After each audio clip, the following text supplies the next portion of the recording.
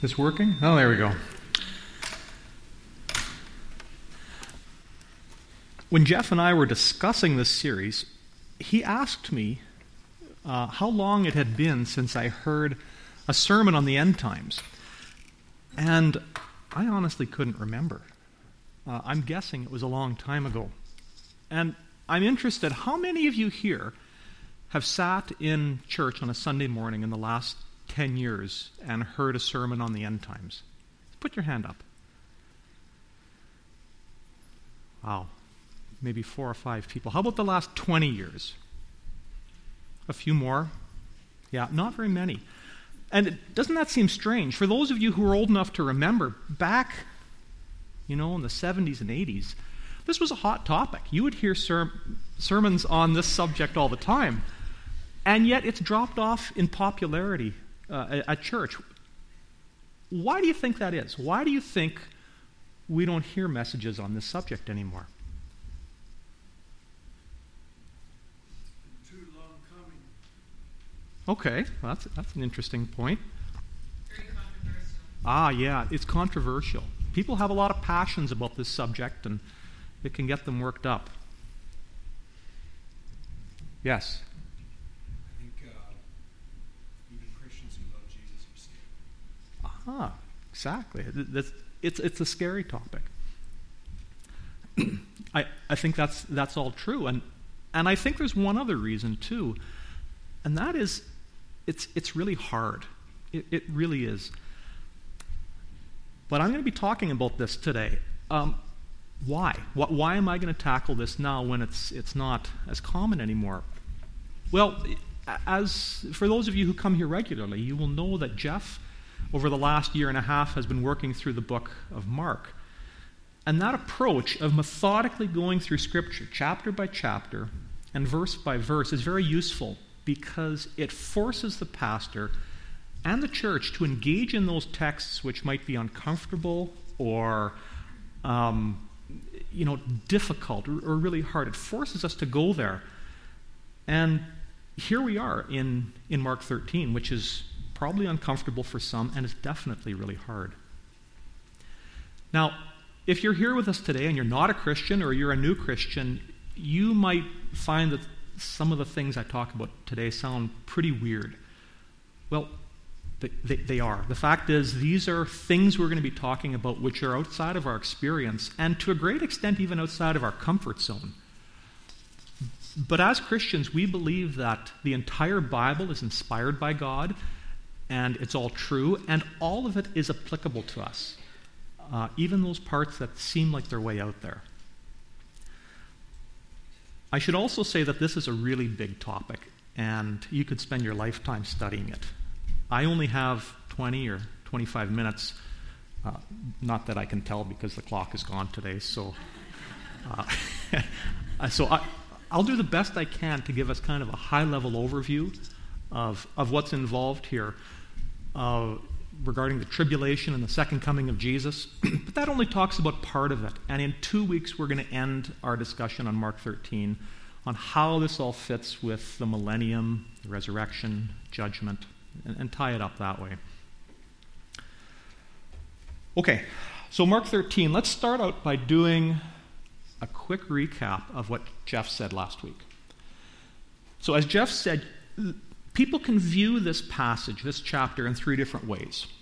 One is that all the prophecies have already been fulfilled. So all of that stuff that's talking about, the sun darkening and the moon falling from the sky, that was all imagery that was fulfilled in the first century first century AD. The second view is that none of these prophecies have been fulfilled, and it's all for the future. The third view is that there's a combination of both. Some of the prophecies were fulfilled at the destruction of the temple in AD 70, and others point to a future fulfillment.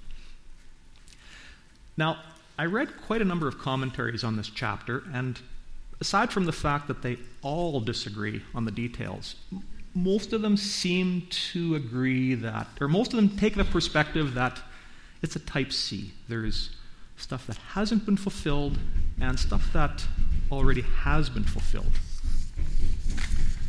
So, What are those verses that people tend to think are still coming in the future?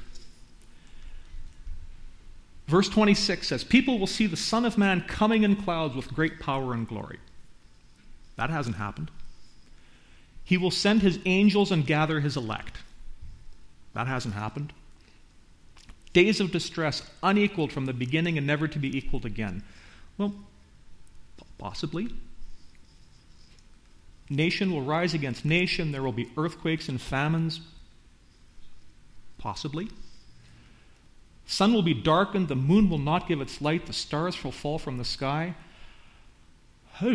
Is that metaphorical? Is it symbolic? Is it literal? Maybe. The fact is, the imagery that's given in this chapter is really violent. There's earthquakes, there's wars, there's betrayals, there's an increase in wickedness. And many believe that this is a description of the Great Tribulation that's spoke about in Revelation 7. Now, if you haven't heard that word before, the Great Tribulation is a period of horrible distress where disasters are poured out on the earth.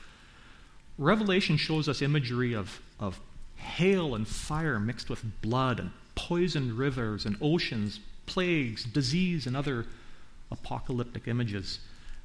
And that would seem to fit into what verse 19 says, "Days of distress unequaled from the beginning and never to be equaled again." It sounds awful.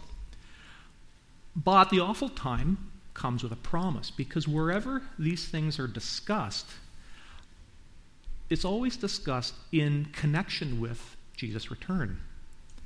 So no matter how bad things get, Jesus is coming back and he will make them right. But the question comes, how does that all work? Is the tribulation to be taken literally? When is Jesus' return? How does the rapture fit into this? There's a lot of questions, and the Bible isn't crystal clear. As you can imagine, there's also a few different ways of interpreting this. So what I'm going to do is I'm going to do an overview of some of the main ways people view this. First of these is called the pre-tribulation view, or pre-trib. And this is probably the view that is most common among North American evangelical Christians. The pre-tribulation view is that most of the Mark 13 prophecies are not yet fulfilled. These will find their ultimate fulfillment sometime in the future. Pre-tribbers believe that the tribulation is very literal, it's very real, it's coming, and it will be 7 years long.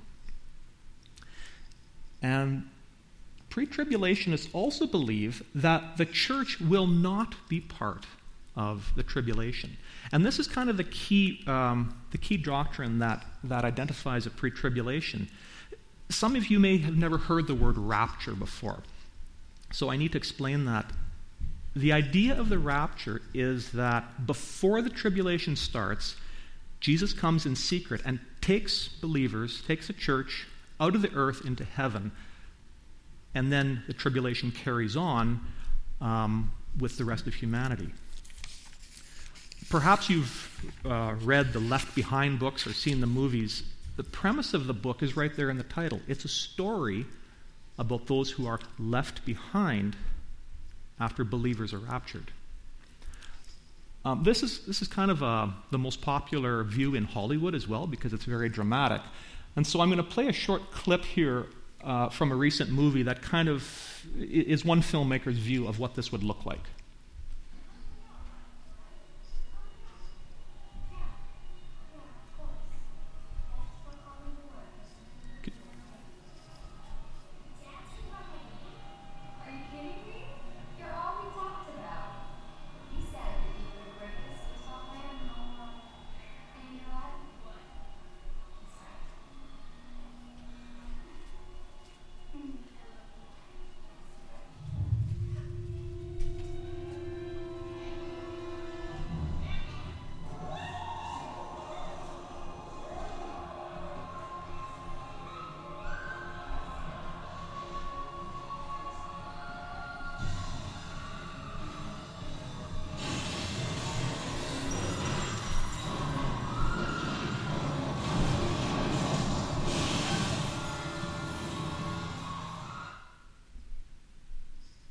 So I'll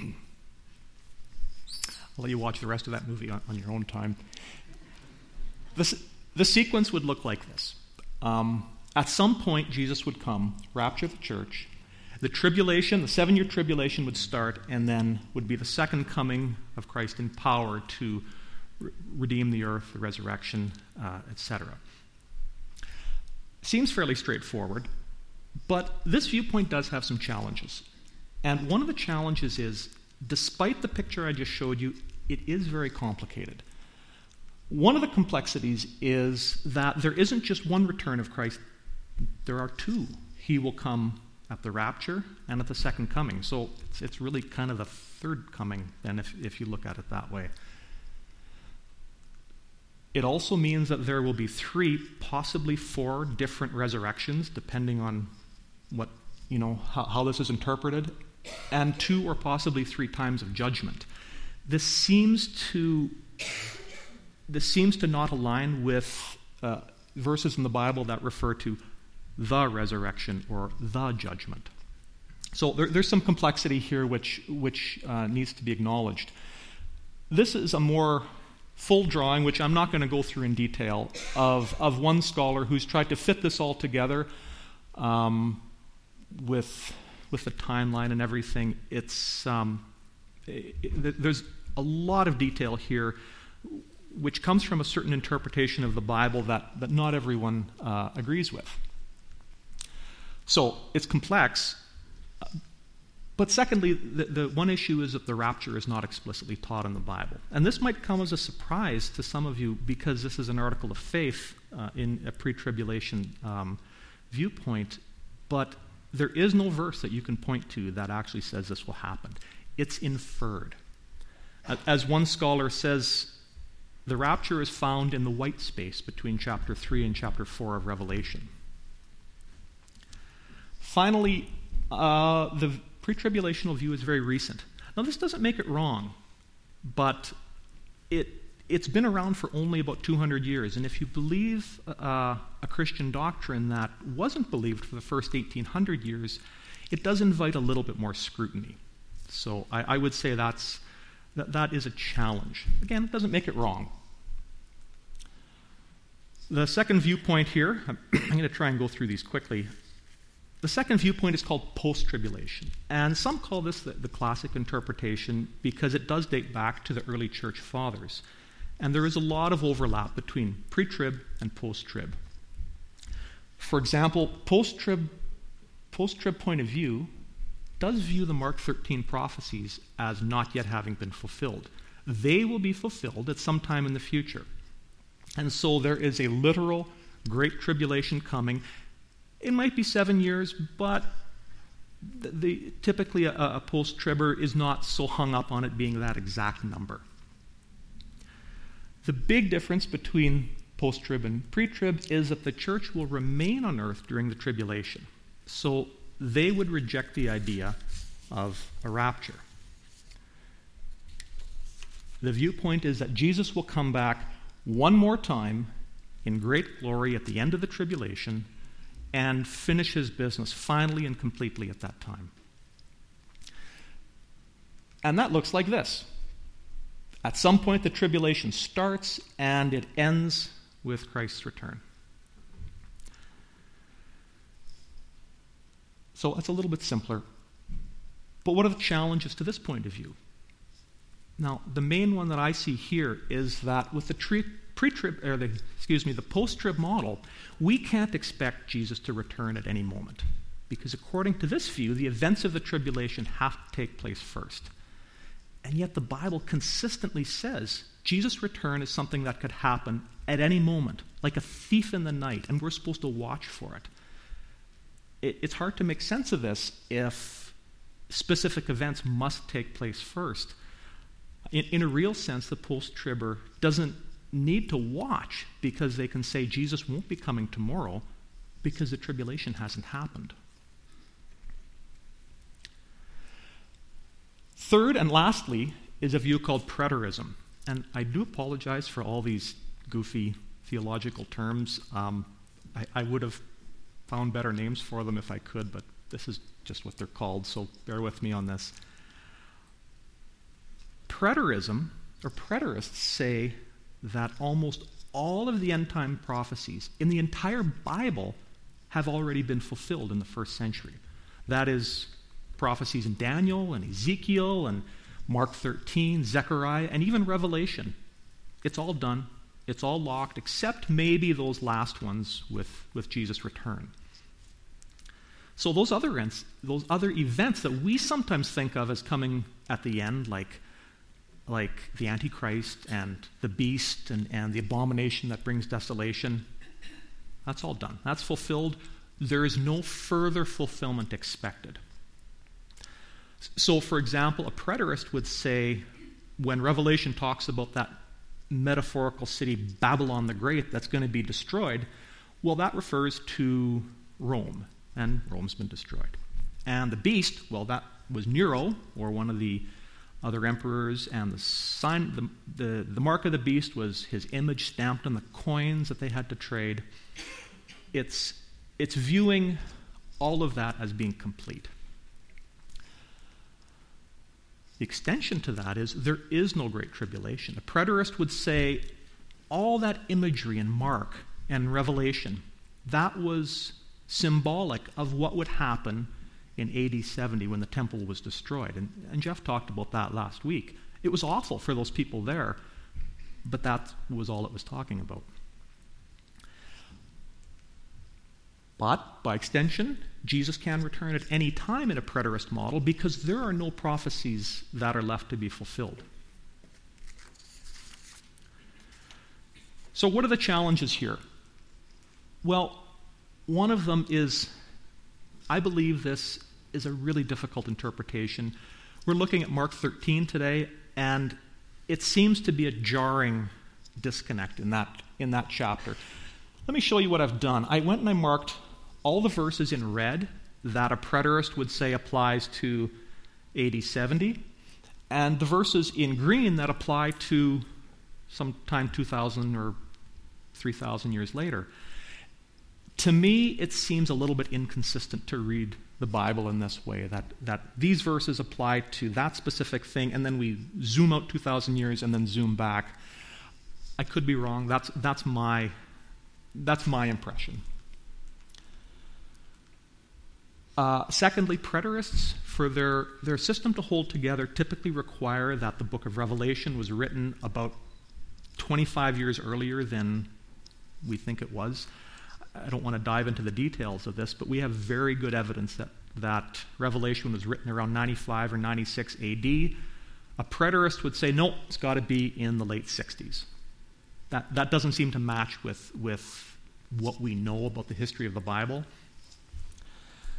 And lastly, again, this is all just my assessment here. It doesn't seem to have as much relevance for us today with that point of view.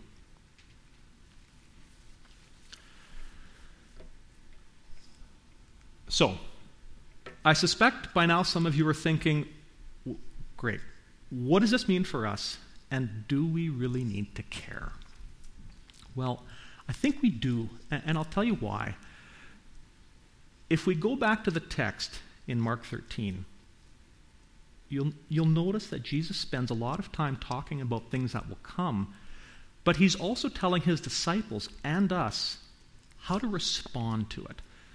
In fact, if you look at the amount of text that's taken up in Jesus instructing his disciples on what to do, it's between a half and a third of the whole chapter.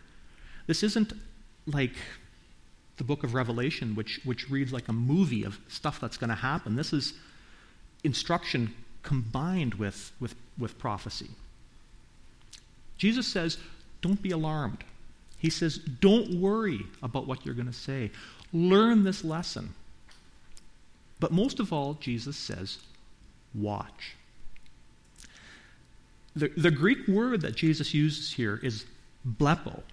And if that sounds familiar, it should, because Jeff talked about this word a few months back and described how important it was to Jesus, how he used this word an awful lot. Blepo doesn't mean look, as in, hey, look at that. It means watch and perceive and understand and discern and pay attention to. It's an imperative word that it almost means pay attention. And Jesus uses this word in this chapter more often than any other chapter in Mark. Not just because it's important material, but because he's saying, watch what is going to happen. The disciples ask him, when will these things happen? Jesus replies, no one knows. Not the angels, not the Son, only God in heaven. Blepo, watch, pay attention. Jesus says there will be false messiahs and false prophets that will come and try and deceive you. Some will even perform miracles. Blepo, watch, pay attention. He says nation will rise against nation. There will be wars and famines and earthquakes. Blepo, watch, don't be deceived.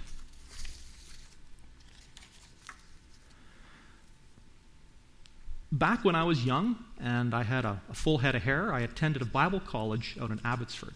And my friends and I would sometimes joke that we're not pre-trib or post-trib, we're pan-trib, and it's all going to pan out in the end. I know, pretty hilarious, right?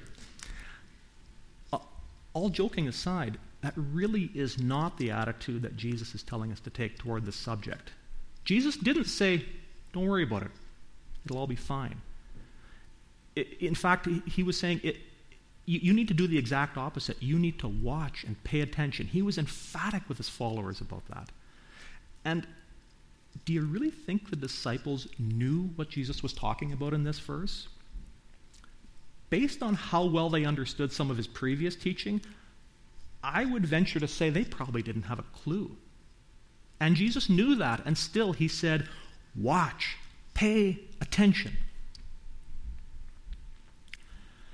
So the question I would have is, what is your attitude toward the end times and to Jesus' return? Is this even on your radar screen? Yeah, this is difficult material, but we haven't been given the option to ignore it. When you learn to drive a car, a good driving instructor will tell you to be looking 100 or 300 yards down the road. You don't look at the road right in front of your vehicle.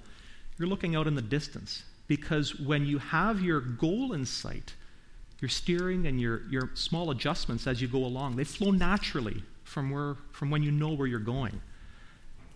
And it's really the same for us. How would your life look different if you're expecting Jesus to return at any time? If you're actively watching for him the way he tells us to? Be on your guard. Be alert. You do not know when that time will come. It's like a man going away. He leaves his house and he puts his servants in charge, each with their assigned task, and tells the one at the door to keep watch. Therefore, keep watch, because you do not know when the owner of the house will come back, whether in the evening or at midnight, or when the rooster crows or at dawn. If he comes suddenly, do not let him find you sleeping. What I say to you, I say to everyone. Watch. Let me read that last verse one more time. What I say to you, I say to everyone. Watch. Let's pray. Heavenly Father, we thank you for your word.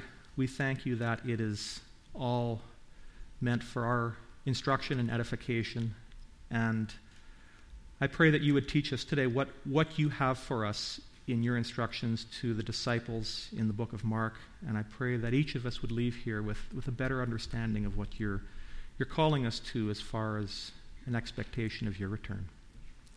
Amen.